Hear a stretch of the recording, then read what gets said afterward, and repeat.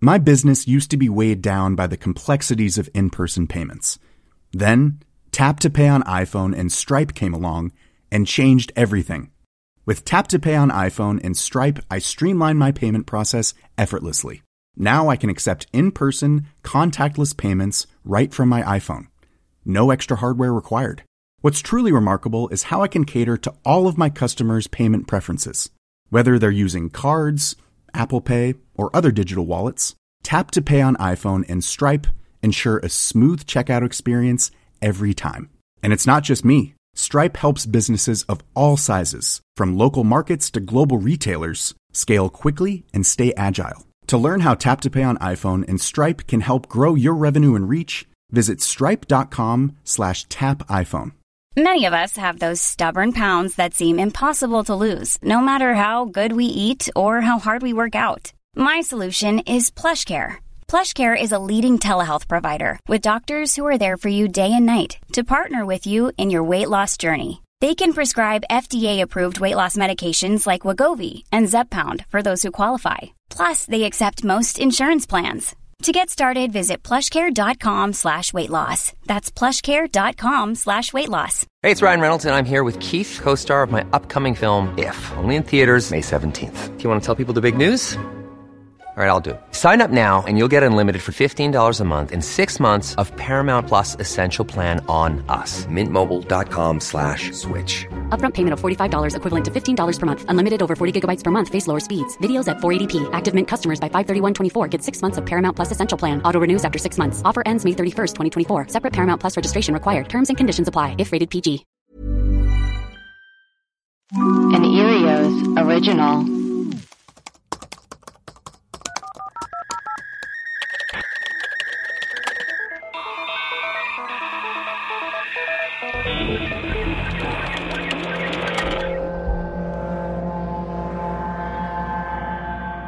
Hello and welcome to Web Crawlers mini episodes. We are pushing these out Monday through Friday because we love you and we love ourselves and also we love money. Ching ching ching ching ching ching ching ching ching.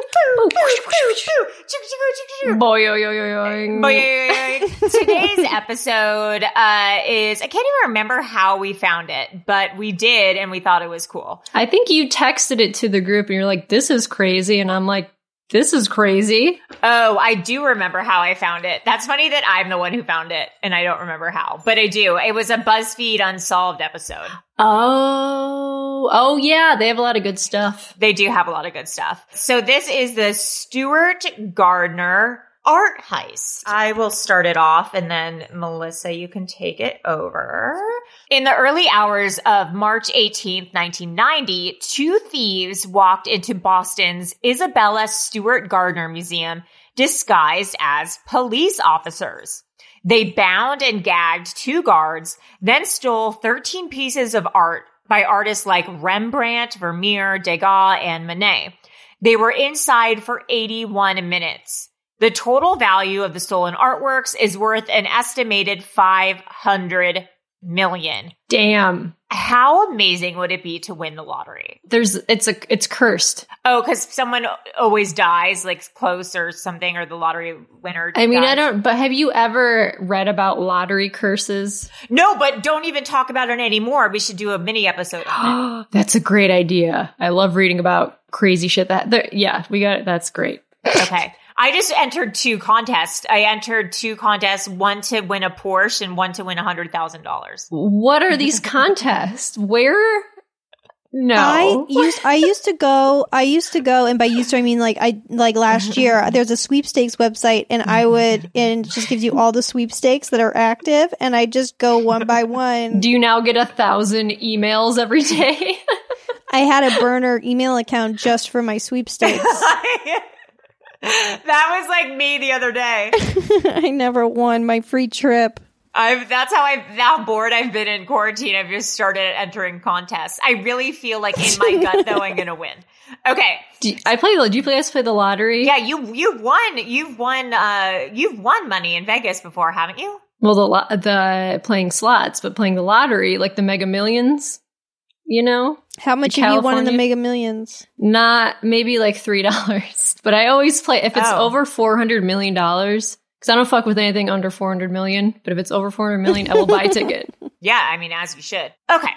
So, it's been 30 years and still no one has solved this case. It's been 10 years since you looked at me, talked your head to the eyes, I said I'm sorry. 5 days since the living room, the sickness on my fault, I shouldn't tell you. giving me, but it'll still be 2 days. Say I'm sorry. I'm sorry. Oh, but I'm gonna help me, and then I'm helping, and then I look at like. The museum is a Kind of funny 15th if you think century. about it, even knows that. Okay. The museum is a 15th century Venetian palace built almost 100 years earlier to house philanthropist Isabella Stewart Gardner's private art collection. Here is what happened.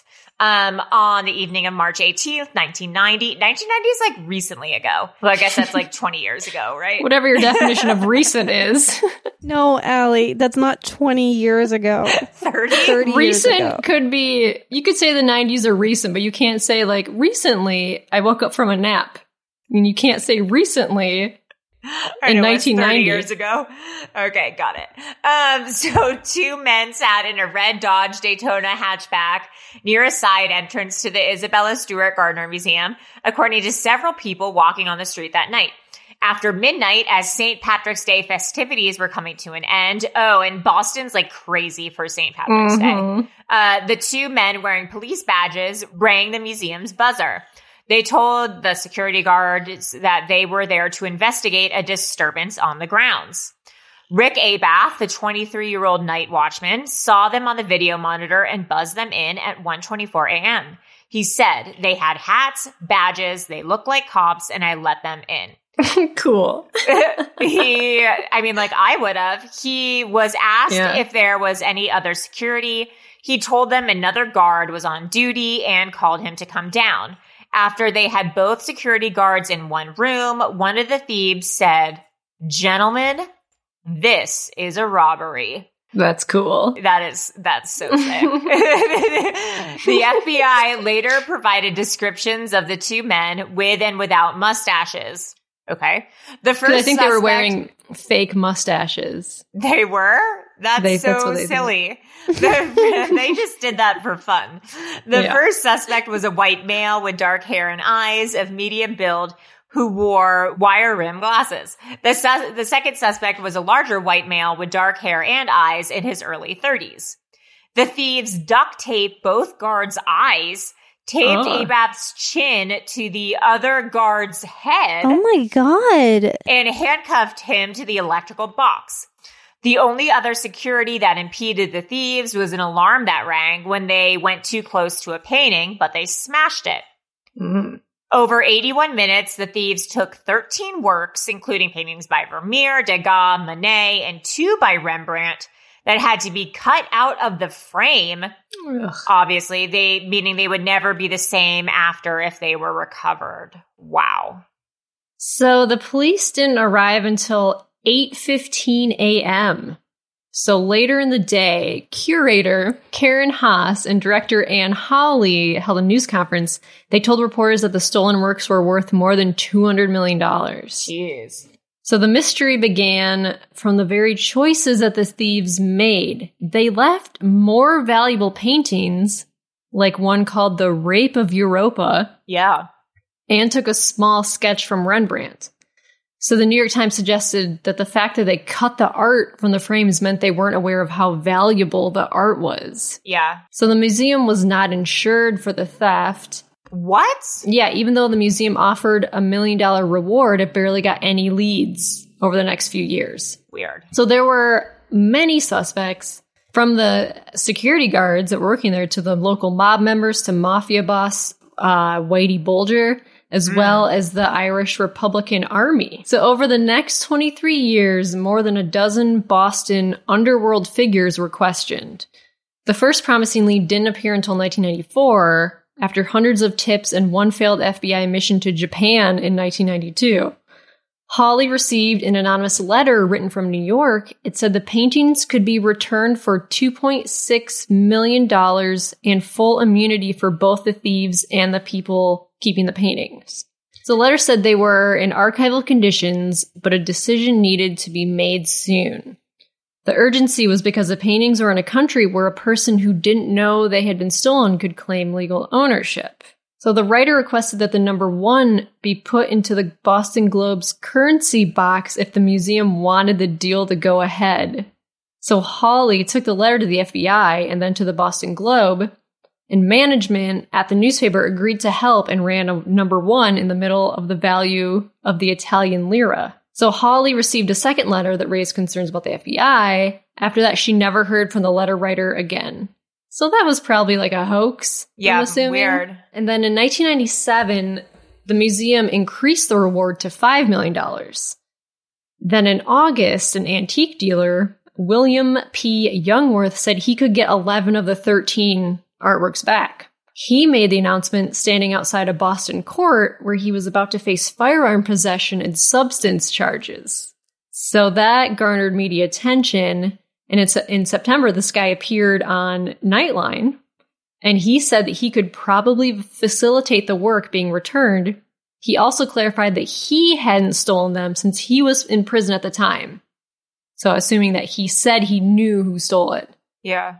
So he dismissed the questions on Nightline about whether it could be a scam. He said, "What would be the point of staging an elaborate hoax like this? You think they're just going to hand over the money without getting the art? Here's your suitcase, come back when you can with the stuff." I don't think so.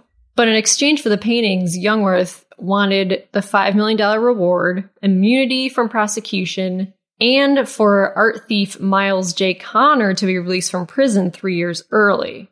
So Connor was in prison at the time of the theft, but authorities had suspected his involvement since he had previously scoped out the museum. And Connor had also helped Boston's Museum of Fine Arts recover a different stolen Rembrandt painting. So this guy was like, he was about to go to court for like possession and charge and was like, "Hey, I can get these paintings for you." Of course he would say that just to get out of like his sentencing. Yeah, weird. I don't trust him. The week after his first press conference, Youngworth took a reporter from the Boston Herald named Tom Mashberg to a warehouse and showed him what looked like Rembrandt's Storm on the Sea of Galilee. So this journalist, Mashberg, he wrote about the experience in Vanity Fair. He described the moment he saw the painting, whether it was a replica or not. He said, "Gingerly, he extracted a large rolled-up canvas, which he unfurled before me. It was, I am certain, Rembrandt's The Storm on the Sea of Galilee." I think it's Galilee, no? Maria? Galilee! It's Galilee. And then it's Galileo. Galileo Galilei. Arguably the most famous missing painting in the world. That's the one where they're on the boat and it's all the people and there's a flag. Yeah, I don't know. Whatever. Arguably the most famous. Blah. I saw frayed edges where the painting had been cut from its frame on the night it was stolen, and I was shown in the flashlight's beam Rembrandt's signature. Whoa. He also said that he knew Youngworth was the person who often looked after goods that had been stolen by this art thief guy, Connor. But by late September, Youngworth told the New York Times, the feds don't want it to happen. He said they don't want to have an ex-con be the one to find the paintings. And at that point, the FBI and the museum's goals were different. The museum wanted the art back, while the FBI just wanted to make an arrest. So this guy Youngworth ended up going to prison, and they just like blew him off. We're like, "No, we don't believe you." Weird. I can't think of anything more stressful to steal than art. Yeah. It's like not easy. The next notable lead was in 1999 when a man named David Turner was arrested with others by the FBI on the way to a robbery. The group was armed with 6 guns and a hand grenade. The FBI suspected Turner was involved in the heist and offered to lower his sentence if he provided information. He refused and went to jail until 2019, which is 1 year ago. Damn, he's out. In 2010, investigators monitored a used car salesman named Robert Gentile. They were interested in Gentile. Robert G. They were interested in G after the wife of one of his peers told authorities she had seen her husband handing over 2 stolen paintings outside a hotel in Portland, Maine, a decade earlier. In 2012, the FBI searched G's house and seized 5 guns, ammunition, and silencers. He was arrested and offered a chance to skip jail time if he provided information about the 1990 heist, but he said he didn't know anything. Mm-hmm. In 2011, Whitey Bulger was arrested but didn't give any info. In 2013, exactly 23 years after the robbery, the FBI made an announcement designed to get people's attention. The Bureau said it knew the identities of the thieves and that they were dead, but the names weren't released. They said that 10 years earlier, they thought they had traced the paintings to Connecticut and Philadelphia, but had been unable to take it any further. FBI Special Agent in Charge, Richard Deslauriers, said the investigation was nearing its final chapter. According to the New York Times, the FBI was going to put billboards up about the paintings, as well as updating its website to show the jarring image of the art going up where the faces of the FBI's most wanted usually were. I mean, that feels dramatic. That's very dramatic. I mean, for me, this really screams like the mob. Yeah, the mafia or the mob. And it's probably currently like overseas in some rich person's private collection, like some sheik in Dubai probably has them in his basement. Yeah, I agree. Yeah, I think that this is like a mob thing, and I don't think they're ever going to find those paintings ever. But how dare you cut a painting out of a frame? What are you thinking? Also, like, what a shame. Like, art is to be shared with everyone. Like, that's so, like, steal money. Like, go to the bank and steal money. Like, fuck. And if you have a stolen painting, how do you make money off of it? Is it, like, underground on the black market? Yeah, I think you black market sell stuff. I mean, I guess. Just someone who wants it, I guess? Because you can't sell it. You can't auction it off. It's stolen. Right. What do you do with it? I have no idea. Let's Google it. What do you do with a stolen paint? Oh, great. I'm probably going to go on some sort of watch list for this. Okay. Like, do you just hang it in your house? Like, but you can't show anyone. What's the point of it? Here's why art thieves steal paintings they can't sell by NBC I mean, I News. have tons of stolen art in my garage, but like, I can't show anyone. Here's why art thieves steal paintings they can't sell. Yeah, the NBC News article. The true art in art theft is not the stealing, it's in the selling. But when somebody steals a world-famous painting, they quickly discover it's too famous to fence, and they're stuck with something they can't sell. Yeah. Criminals are usually better thieves than they are businessmen. Art thievery is a short-sighted crime. Thieves are certain they're going to make loads of money, then it hits the press and they realize it's just going to get them in trouble. My best guess is that they're just being held by someone who can't figure out how to monetize them. Oh, I guess you could get rewards. That's a good business opportunity. A good business opportunity is to go to people that with stolen art and help them figure out a way to make money from it. I guess, but I think the point is that no one wants it. Then what they should do is a good way to do that is to go to people who have stolen art and be like, hey, let's get the reward for returning it and just try to figure out an alibi to establish your innocence. Yeah, make up a story about how you got it. Yeah. Yeah. It's got to be a good story, though. Like, I got it at a garage sale suddenly. It was crazy, and it turned out it was stolen. Yeah. Oh, that's a good... People find... That's a good alibi. Yeah, have you ever seen Antiques Roadshow? Like, sometimes you'll be watching I've seen it. Yeah, and they're like, this is a $2 million painting, and I bought it for 5 cents. Yeah. Yeah. Anyways, if you've stolen an artwork, a famous artwork, ever stolen a Vermeer or a Van Gogh, Melissa, where can people reach us? You can send us a picture of your stolen art to webcrawlerspod@gmail.com or hit us up on Twitter and Instagram in the DMs. Don't let anyone know. Why don't, if any of our listeners are good at art, or even if any of them are really bad at art, email some fan art our way. Ooh, yes. And we'll post it on our Instagrams and our Twitters. Yes, we would love to see any fan art that you guys have. We would really cherish it. We bought some fan art from Scott, I believe his name is, and we're going to put it on shirts. Yeah. Yeah, He's so very we've talented. actually been known, he is super talented. We've been known to actually purchase fan art to make. We've been known. we've been known around town to purchase fan art. So, anyways, don't steal art. Just make art.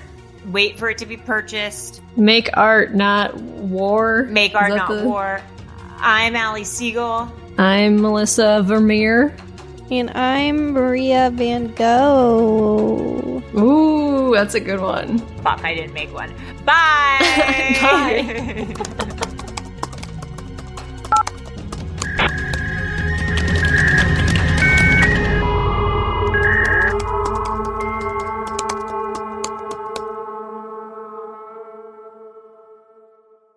An Erios original. Powered by Acast.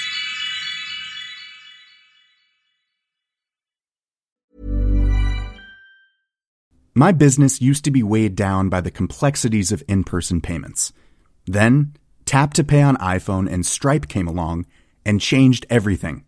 With Tap to Pay on iPhone and Stripe, I streamlined my payment process effortlessly. Now I can accept in-person, contactless payments right from my iPhone. No extra hardware required. What's truly remarkable is how I can cater to all of my customers' payment preferences. Whether they're using cards, Apple Pay, or other digital wallets, Tap to Pay on iPhone and Stripe ensure a smooth checkout experience every time. And it's not just me. Stripe helps businesses of all sizes, from local markets to global retailers, scale quickly and stay agile. To learn how Tap to Pay on iPhone and Stripe can help grow your revenue and reach, visit stripe.com/tapiphone.